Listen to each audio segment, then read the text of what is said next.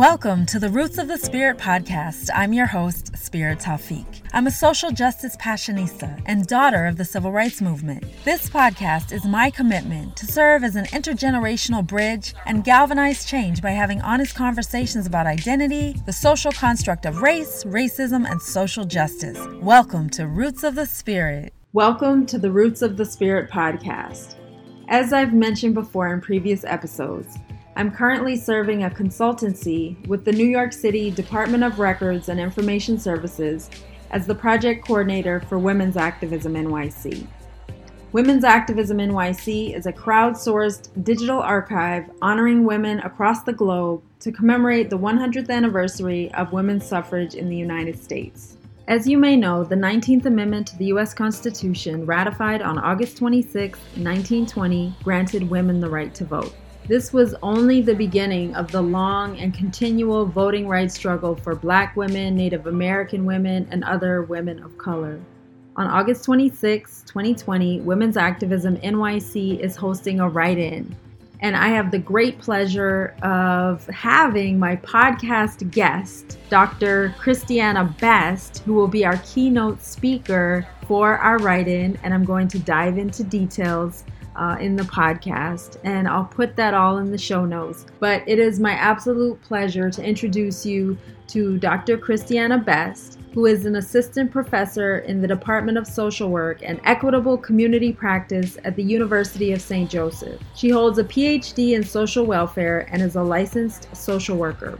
Dr. Best is the host and creator of the podcast Inside Out, Outside In, which engages in conversations between academia and its communities and is framed by the themes of diversity, inclusion, and equity.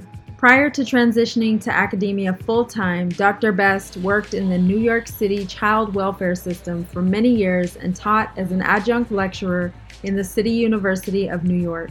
She's an incredible, remarkable writer, and we're so honored to have her join us as our keynote for our virtual event. Check out the show notes once again, and without further ado, it is my sheer honor and pleasure to introduce Dr. Best. Dr. Christiana Best, thank you for joining me today for this wonderful cross-collaborative podcast interview for my Roots of the Spirit podcast and for your Inside Out, Outside In podcast. It's a pleasure to have you as a guest. Thank you so very much. I think this is a wonderful event, and I'm really looking forward to having this conversation with you. Wonderful. I was thrilled to become acquainted with you through a mutual colleague, LaTanya Jones, who is the Director, Community and External Affairs and EEO Officer at the Department of Records and Information Services. The nature of our conversation is centered around women's activism, in particular because I am currently the project coordinator for Women's Activism NYC, which is a project spearheaded by the Department of Records and Information Services to celebrate the women's suffrage centennial. This Wednesday, August 26th, is Women's Equality Day, marking the 100th anniversary of the ratification of the 19th Amendment, which granted women the right to vote in the United States. However, it would be decades before Indigenous, Black, and other women of color could exercise this basic right. And the voting rights struggle continues to this very day. So I find this anniversary a golden opportunity to pause and reflect on the legacy, to shine a light on the past and present struggles, and also expand the prevailing narrative around women's suffrage to include a more diverse range of voices and stories. In that vein, through the Women's Activism NYC project, we're hosting a virtual write-in on Women's Equality Day to gather in community, to be inspired and write stories about women who have made a difference in our lives and communities, women whose stories we don't know, women whose stories have been marginalized and are not included in the mainstream historical record. This is an opportunity to reshape the narrative and infuse the archive with such a beautiful, strong tapestry of stories of the women that represent our globe. And we're honored to have you, Dr. Best, as our keynote speaker for this event, to share your wealth of experience and knowledge and inspire participants on the writing process itself. To kick off our conversation in the spirit of honoring women and in the spirit of Sankofa, our quest for knowledge by looking back to come forward, I would love for you to share about the women who have given us life, sacrificed greatly, and from whom we are greatly influenced, our mothers. Recently, you contributed such a spectacular story to the Women's Activism NYC archive about your remarkable mother, titled Closing the Door on Transnational Parenting, a letter to my immigrant mother. I would love for you to share with us your inspiration for this beautiful piece and talk to us about your mother. Thank you. Talking about my mother is very emotional. My mother, Pearl Mavis Monroe, represents a large number of women who migrated from third world countries, or from developing countries, I should say, such as the Caribbean, South America, the Philippines, to travel to developed countries such as the United States, Europe, and Canada, to provide a service, to work. And their services are valued. They're often recruited either formally or informally for these roles. Not unlike their counterparts, the men who are recruited to work in farms in these countries, or to do, to work in factories, right, when the labor force is low in those countries. So these women, many of them come here and they work as nannies, or they work in taking care of the elderly or children in these countries, in the developed countries, and they're often appreciated for their labor, but not necessarily as the entire, for their entire human contributions. And so oftentimes they have to leave their families behind to come here to work. I should also mention many of them come from Mexico as well, I'm sorry. And so she represents this group of women who are often invisible when we talk about immigration and when we talk about women making contributions to the developed countries. They're often invisible because their labor is not necessarily valued as much as if they were recruited to come here as STEM workers, right? Or to work in the STEM industry. But they make a contribution, and I think my mother she wasn't unique in the sense that she left her kids behind and came here to work, but she certainly was a very committed woman with a singular goal of working hard, earning money, and taking care of her family. She worked 3 jobs at times. She had a day job, she had a night job, and she had a weekend job. And she used that money to try to send remittances home for us so that her children would be cared for. She used that money to build a home here for us so that when we arrived, we would have a place to stay. And, she eventually used her skills and her knowledge to transition from working in domestic work to working in an office. My mother was a nurse back home, but certainly because she wasn't educated here and because her educational accomplishments wasn't equated to living in this country, she had to work for close to 15, 20 years in domestic work before she could even move beyond that. So when I think of my mother and I think of her hard work and I think of the fact that she worked even when she was sick, she couldn't take a sick day. Her work required her to be there, to be present. And oftentimes that meant not being present for us, not being available to us, even though we knew she loved us. And so I admire my mother, but I have to say, growing up as her daughter, there were moments when that I also felt abandoned and I also felt rejected. And so it's a combination of everything. But above all, I knew that her sacrifices were a singular goal of taking care of her family. And it was coming out of love. So I have been able to appreciate her sacrifice, her innovation, her industriousness, the way she thought, I love my country that I was born in, but I'm not able to make a life for my children. And instead, I am going to get on a plane, go to a foreign country, live with these people I've never known before, live and work at the same place, which means you work 24 hours, right? And then try to get my children. So it's a complicated thing. And so looking back, when we talk in the spirit of Sankofa, looking back at my mother's immigration journey, looking back at her, the way she had to cope with all that comes with being Black, single, immigrant, and undocumented is an amazing thing for me to think about. And I wish I could say that to her now, So my essay was really a way of saying thank you. I appreciate you. I love you. I see you. I understand you. That's incredibly beautiful. One of the things that struck me when you were speaking is just the having to make the difficult choice, your mother having to make such a difficult choice at such a young age.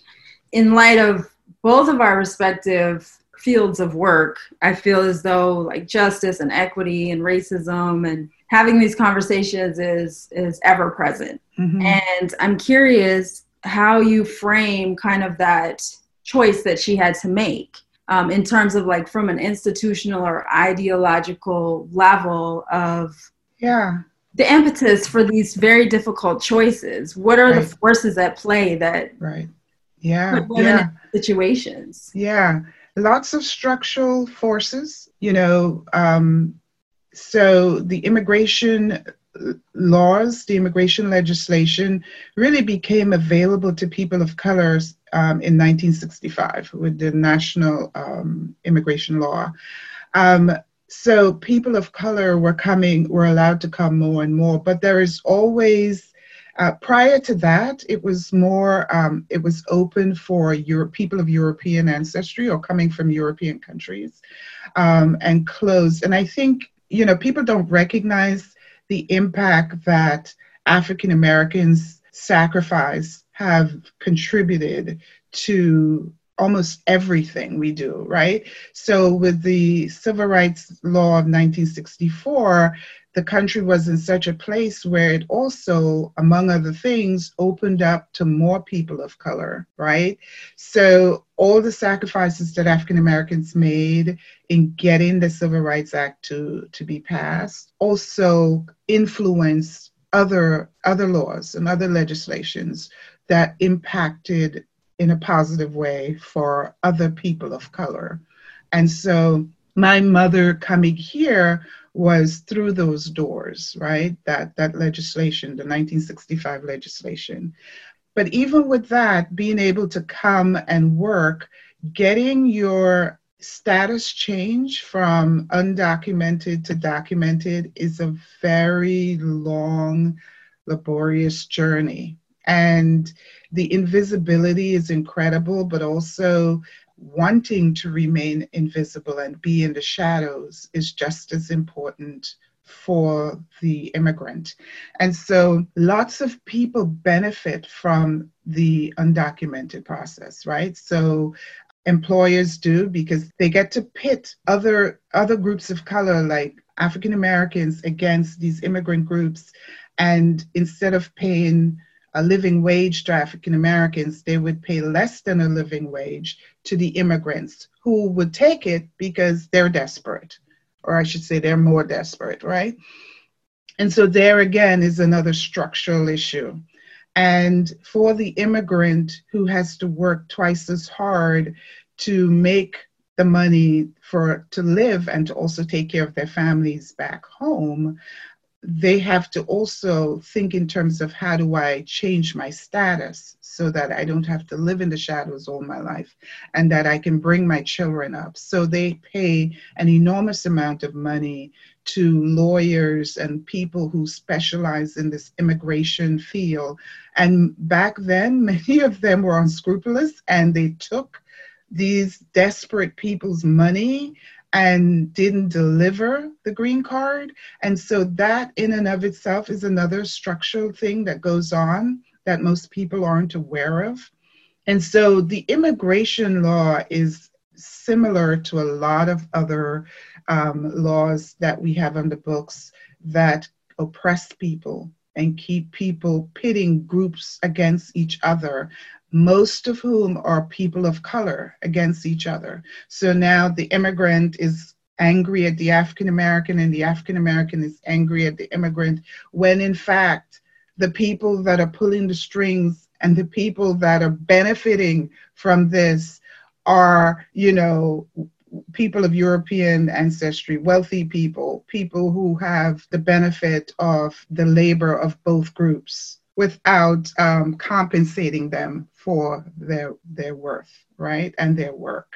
So that's how I see some of the structural issues. And also, what happens oftentimes is these rich American companies go into some of the developing countries and they take all their riches, right? They take what their natural resources and they strip these countries, right, of all their natural resources. So the workforce in those countries have very little choice but to look beyond the country to make a living, to be able to take care of their families.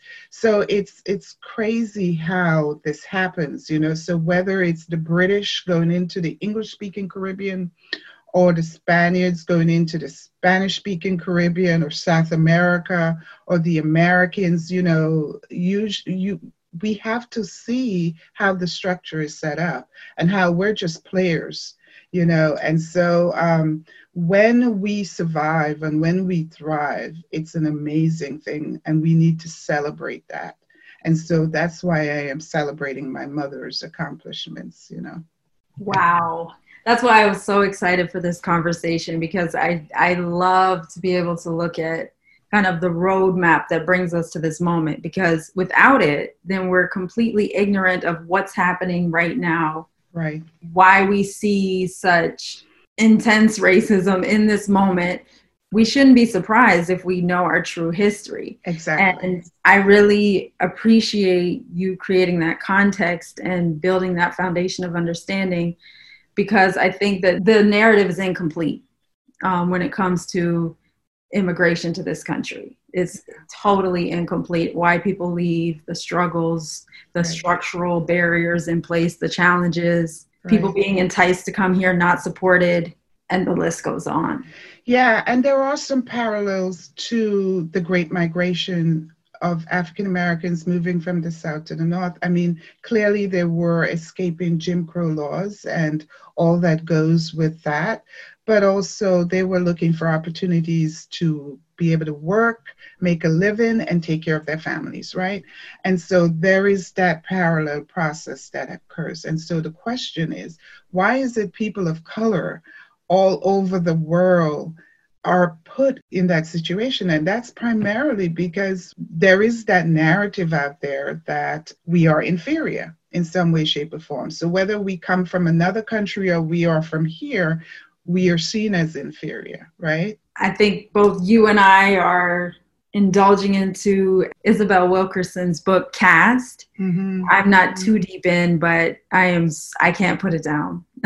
Talking about how America, the United States, is a caste system. Right. And racism, I think she described it, she said, we use race as the skin, right, the physical characteristics, but the caste system is the bones and the skeleton and the mere foundation of this country. And I think that bringing this frame to the forefront is really important, and not just in the United States, but like from a global perspective. Yeah, we have to also look at the global perspective, because we live in a global world. But I do understand and appreciate her perspective. I just bought the book and I just got started. But I also read her previous book, The Warmth of the Sun, which talked about the Great Migration, right? So yeah, absolutely. I really look forward to learning your journey to this moment in the work that you do. But before we get started, I would like to hear from you. How do you define activism? So I define activism in many ways, one of which is sometimes just resistance. And I see resistance as being multi-leveled, right? I think we need activists to be in the street, to be demonstrating and raising awareness in that way. I think we also need activists to be in the household, taking care of our children, taking care of our families, working. We need it all, right? For me, my activism has been in teaching or training. And I started out just kind of learning about the history of this country and trying to understand through the child welfare system, where I worked for many years in New York City, why is it that Black children are overrepresented in the child welfare system? And then when I looked at it from a national level, I saw that Native American and Black children, wherever they show up, they're overrepresented. And I knew when I went into the system to work, nobody really talked about that. There were these policies and these procedures, and no one really talked about that. And I would see these behaviors that were certainly not equitable, not equal across the board. If we had a white family, there were so many steps that needed to take place in order for us to at least just get to the family and interview the family and ascertain what the issue is. So depending on the religion, we might have to wait to speak to the rabbi. We might have to wait for a time when they're not celebrating some type of religious ceremony, right? Or if it's a white person, then we might have to worry about getting past the doorman to get to that apartment or to get to that location, or not having to interact or interface with the attorney of that family. With a Black family, we go any day, anytime, in, out. Nobody cares what the religion is. Nobody cares if it's their Sabbath and they're celebrating their Sabbath. Nobody cares. You know, oftentimes there is no barrier. Oftentimes we just go in, we investigate, and more frequently than ever, we tend to remove, right? As opposed to providing services. That's the history of child welfare. And that has been my experience, both as a caseworker and a supervisor in the system. And being ignorant, but yet feeling like, wait, there's something not right about this.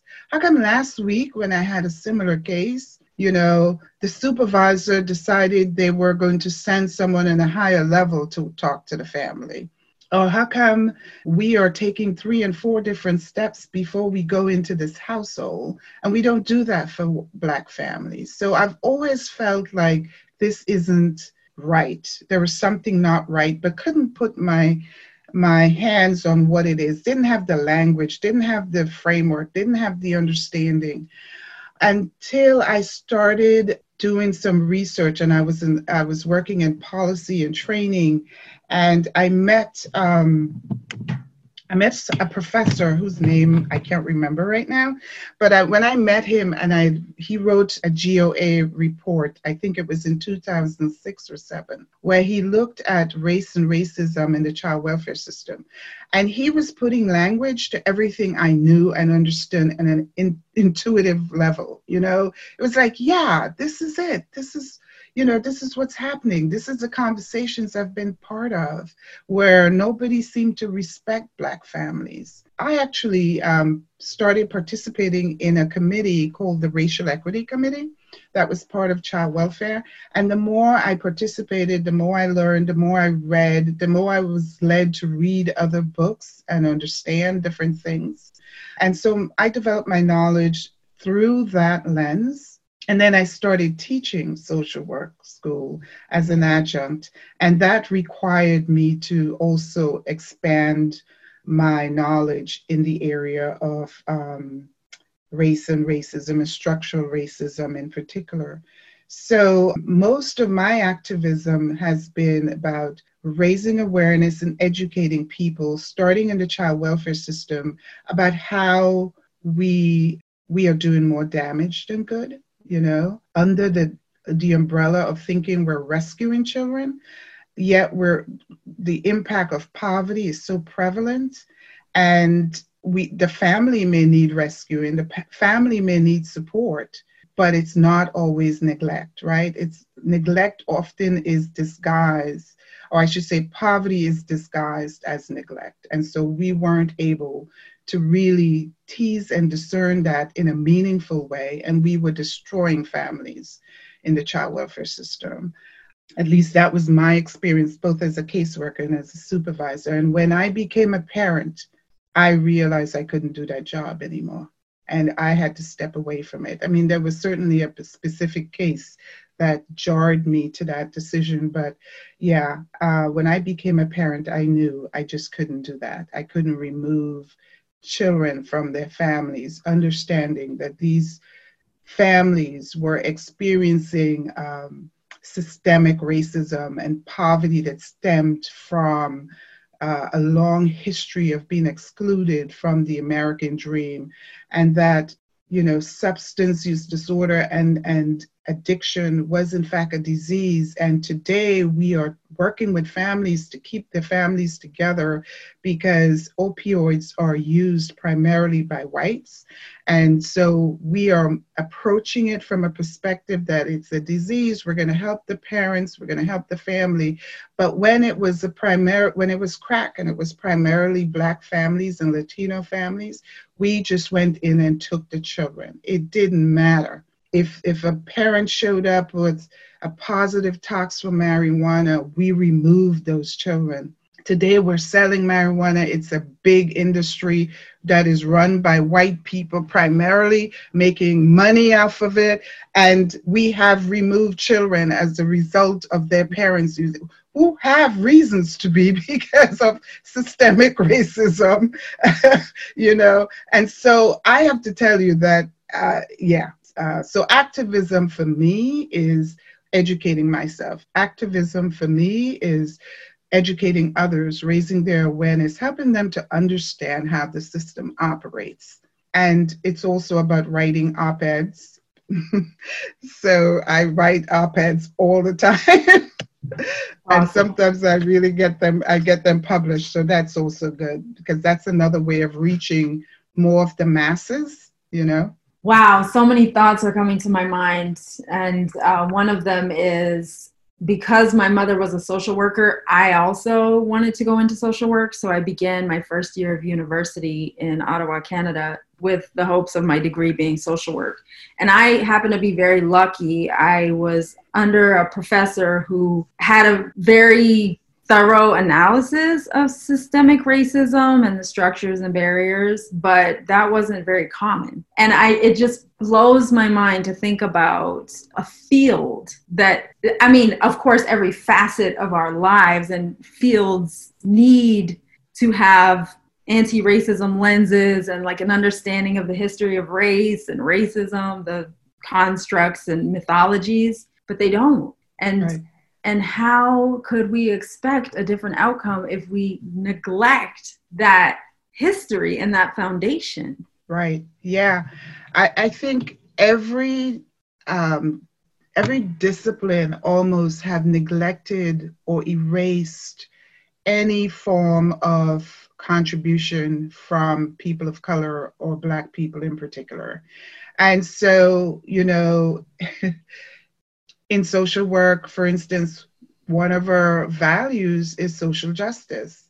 But what does that mean? You know, people talk about social justice, and you don't really see them walking the talk and talking, you know, really actually doing it in a meaningful way and in a sustainable way. It's about, diversity. Let's bring in a couple of Black students. Let's recruit a couple of Black faculty. That is not it, you know?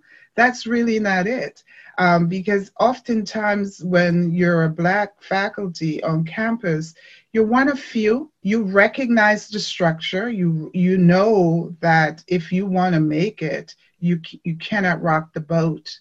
So you navigate that space very carefully. Not unlike other organizations where you have to navigate white spaces as Black employees, right? And so it is very difficult for Black faculty or Black administrators to really be able to bring in the issue of anti-Black racism or anti-racism issues in a meaningful way. We really have to find a way of navigating the space so that we can try to help a white person see the need to do it, and they can then either act on it because they're in a position to do so, or they can influence the person who's in a position to do so.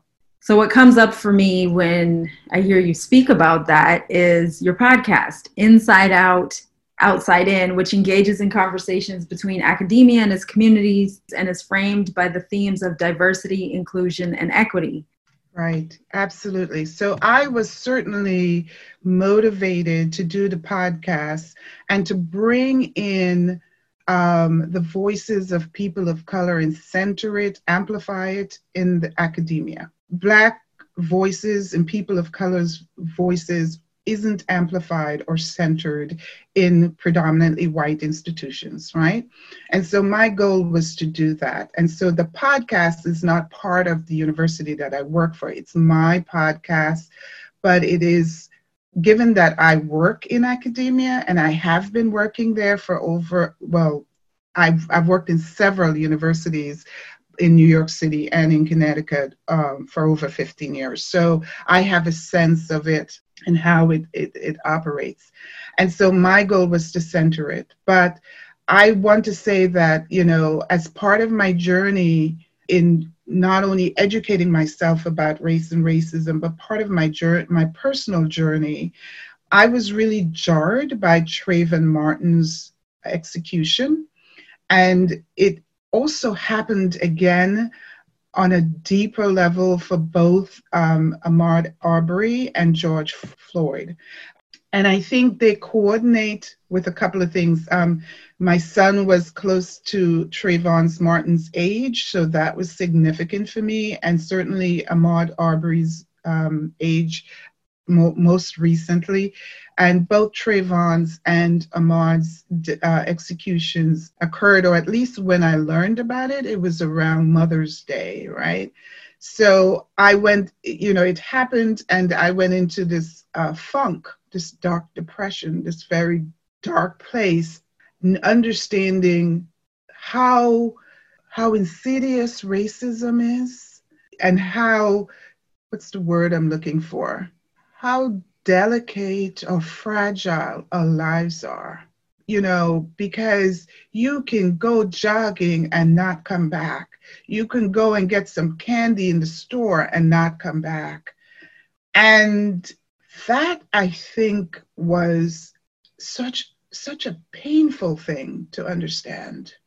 There are so many things that can harm us as people in general, but to know that there are white people out there who feel that they need to monitor Black bodies and monitor it in such a way where they can kill us and know that they're going to get away with it.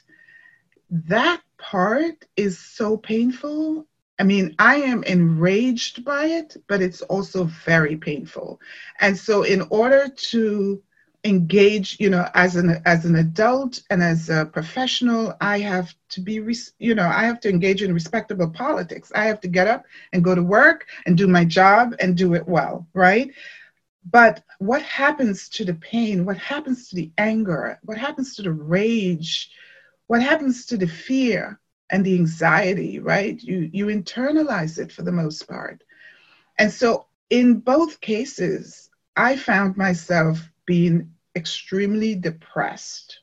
And it wasn't until I was able to make the connection between what happened and that can happen to my son, or it can happen to, and understanding, not, having empathy for the mothers and fathers who lost their child because they just went to the store, or they just went for a jog, or they were in the park, they were bird watching, whatever it is. It really intensifies my pain. It does. So that pain motivated me to find an outlet such as Inside Out, to be able to channel the pain, channel the trauma, channel the fear, and also the resilience, right? Because we still get up and we keep moving, and we're able to partake in life and recognize and appreciate what's around us. So all of that has motivated me to channel it to the podcast. But most of all, I wanted to say that while there are institutions out there that are doing a lot of good things, racism still exists. It exists in your policies. It exists in your colorblind policies and colorblind procedures and colorblind activities and events, right? And that in February, when we have one activity that recognizes Black people, like that's not enough, you know? And as a result, we need to hear Black voices. We need to understand how these colorblind policies are impacting students who pay for their tuition to come here and learn something is being impacted. And I think that podcast in particular really launched it and really was able to communicate that. Your experience is incredibly vast. And I'm sure over the course of your career, you've seen, experienced, and written your share of policy. I think Ibram X. Kendi brought to the forefront, like, let's focus on racist and anti-racist policies. And I'm just curious your thoughts around the policies you've seen, what's missing. Like you mentioned, colorblind, just not acknowledging our interconnected history of deeply embedded racism. What are your thoughts around various agencies, disciplines, universities, colleges? I would love for you to impart some wisdom on, based on your experience with anti-racism work and policy, like what are we missing? Because of George Floyd's death, we are at a critical place now. And one of the things that I often see is the reactiveness that occurs shortly thereafter, after an incident, but not the long-term sustainability of that. And so one of the things we're missing is having the voices of the people that are most impacted at the table where policies are being made. It has always happened. And so it always starts from the top down. A lot more has to happen from the bottom up. The voices of people who are impacted most have to be at the table and in those policies. And also, when I talk about colorblind policies, many individuals operate in a colorblind world. And some of them are not so colorblind, but those of us who are colorblind are not able to see what's actually happening. So for example, I recall writing a policy on concurrent planning. That's what they call it in child welfare. Because child welfare has to deal with two things at the same time. They want to be able to reunite children they've removed from their families very timely so that the separation isn't so significant that it creates a barrier to the reunification, or a significant barrier to the reunification. And I understand that. And then at the other hand, they want to be able to provide a stable family for the children. And so when the birth parent isn't able to care for the child, they are planning simultaneously. How do I get family members to be there for that child? But there are a lot of implicit bias and colored blindness that gets filtered in. So for instance, and then they don't take into consideration as much science, right? But there is a lot that I want to say the child welfare system has to hold, right? So it's not just a cut and dry. It's not that easy. There's a lot going on they have to hold. They have to be able to think about what's best for the child, what's best for the family today and in the long run. And I recall writing this policy, and I remember saying, we're saying that if this parent doesn't meet the milestone at this point that we've put in place, which would seem very arbitrary, then we are going to free the child for adoption. And we have freed so many children for adoption, and they don't get adopted, right? And they linger in congregate care, or they end up in prison, or they end up having children, so there isn't a lot of thought around that whole child. Like, how do you help that child so that child is able to have a meaningful relationship with an adult in their life if it cannot be with the parent. But at the same time, provide that child with enough nurturing within the system. And I have to say that I see when it's white families, like today back then it was mostly crack, but today it's white families and in the opioid addiction arena, we have policies that are gentler. We have policies that are more humane than when it's Black and Latino families involved. And so I want to say that there's a lot going on in the child welfare system that they're struggling with.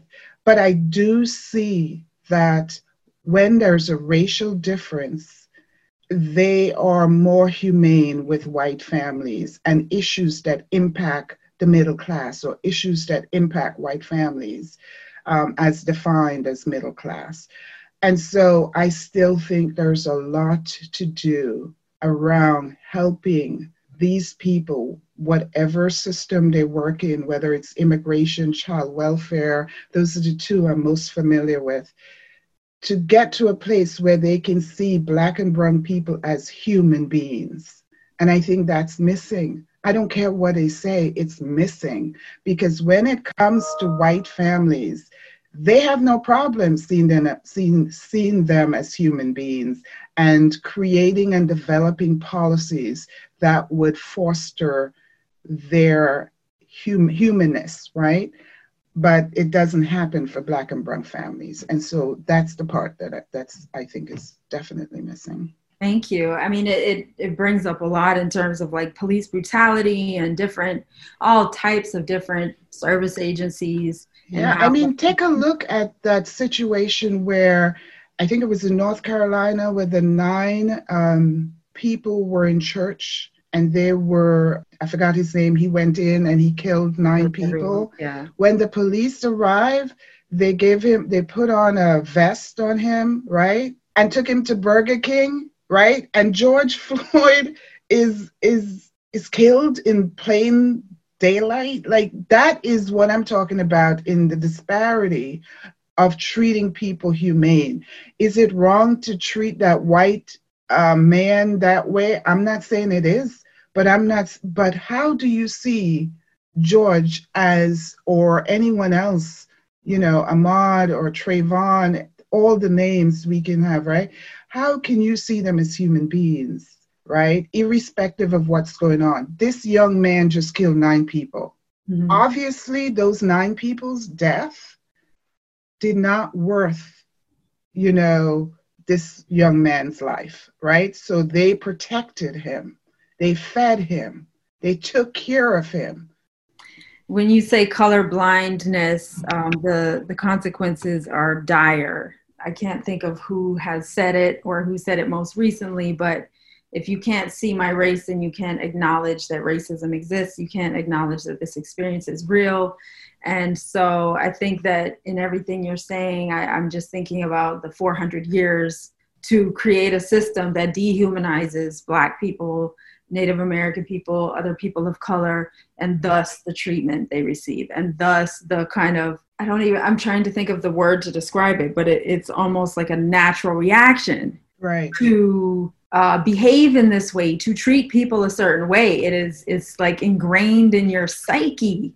Yes. So it's like, if we don't look at that, then how are we ever going to try to put a stop to the way that systems are acting and continuing to perpetuate and permeate different agencies and services in our society? So I'm a huge proponent of like knowing our history, knowing how we got to this point so we can understand like, how are we going to try to reverse this or at least stop it and fix it?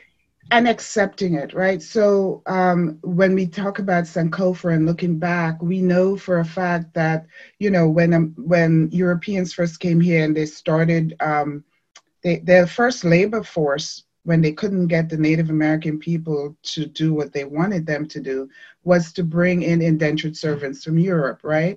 And then they replaced them with free labor of Africans. And what did they do with that indentured labor force? They made them the enslaved, right? So the slave patrols came out of it. And so the police station has this residual history from slave patrol. And so, and the understanding that you have to police and monitor Black bodies, and you have a right to decide whether we're going to move from one place to the other. So all that, and so the dehumanization began there. And I don't think we've ever dealt with that issue in a meaningful way. Well, that's a perfect segue as we're winding down in terms of like the nature of our lived experiences, but also the work that we deliberately do on a regular basis is very hard. It's painful. It's riddled with trauma, and there's a lot of anger and rage. How do you maintain a sense of self-care, peace, protect your spirit in the midst of the world that we're living in, and also the work that you do? That's an excellent question and a tough one to respond to. So I think I have a couple of communities that support me well in terms of friends who are doing this work. I have a book club where we read all these books that you've mentioned and have dialogue around it, which is helpful, very helpful in processing our trauma and pain, right? I also started a group with a colleague of mine called Sankofa Moms, and that also came out of the killing of Black bodies most recently. So it's all about, it comprises of Black women with Black children. And there we also process a lot of this, a lot of the pain. So having those two groups have been really instrumental in my life. And then also just being around my son and, my mom, and, just being available and loving them, and just having people in my life that I know love me and care for me. Of course, it's helpful to be able to go to a spa, but you can't do that right now. So I rely deeply on that. And most of all, I try to get rest. And to me, that's a form of resistance as well, when you unplug and you just rest, right? So those are some of the things that I can think of right now that sustains me and support me in this work. How about you? That's wonderful. I have not been very successful at it, but I'm learning that there is no sustainability if I don't try to exercise some form of self-care. And so I speak to my mother pretty much every day, and we kind of diffuse the anger and rage by just bringing it out, whatever it is, like the current state of politics or the everyday macro aggressions that take place, just the news, turning on the TV, opening your phone. And so I think that she has been an incredible support in that way. Also trying to breathe and, like you said, rest, set aside time, and also recognize what's happening, and that like racism is real and it can make you think that you're going crazy. But I'm so glad that the language is growing and expanding so that we can feel a greater connection, and then a greater kind of solidarity and validation to our experiences. And I think that that's the power of like this conversation right here. And I appreciate you so very much for being on the Roots of the Spirit podcast, for having me on your podcast. And there's one signature question that I have on my podcast. Dr. Christiana Best, what are the roots of your spirit? Oh, that's so important. The roots of my spirit is remembering my history. It's remembering my culture, my country, those safe places in Grenada that nurtured me as a child when I was without my parents. Both were one was in Europe, the other one was in the United States. So that's the root, always going back to those safe spaces and feeling the nurturance of it. The roots of my spirit also is my belief in God, a higher being, So making connections to that. And the way I manifest it is by walking. And, I've been walking a lot. And so when I walk, I try to make those connections. Actually, when I said that it's going back home, there's a beach at home called Grannon's Beach that just makes me feel so alive. And so standing on the sand and looking out at the ocean and just swimming in the ocean is such a way. And that was one of the things I didn't get to do this year because I was scheduled to go in March, which was at the beginning of the pandemic. But every year I try to get back to my country and to that beach to just take it all in and just nurture myself, because it's how I feel most alive. I really appreciate it. This has been powerful and beautiful and transformative. So I appreciate you very much. Super, super full of gratitude. Thank you as well. I appreciate you as well.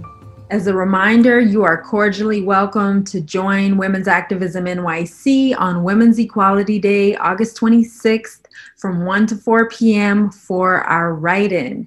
I will put the details in the show notes, but you will have the golden opportunity to hear from Dr. Best as she is our keynote speaker. You are also invited to contribute stories of everyday, amazing, remarkable women who have made a difference in your lives or communities by logging on to www.womensactivism.nyc. When you write a story about a woman and contribute it to the archive, you are literally writing them into history, because the stories collected will then be preserved in the municipal archives in perpetuity. So just think about it. Future generations can come to the archives and actually pull up a story written by you, literally expanding the narrative to grow and expand and diversify the beautiful tapestry of women's stories and voices that we are capturing, all in an effort to collect 20,000 stories by the close of 2020.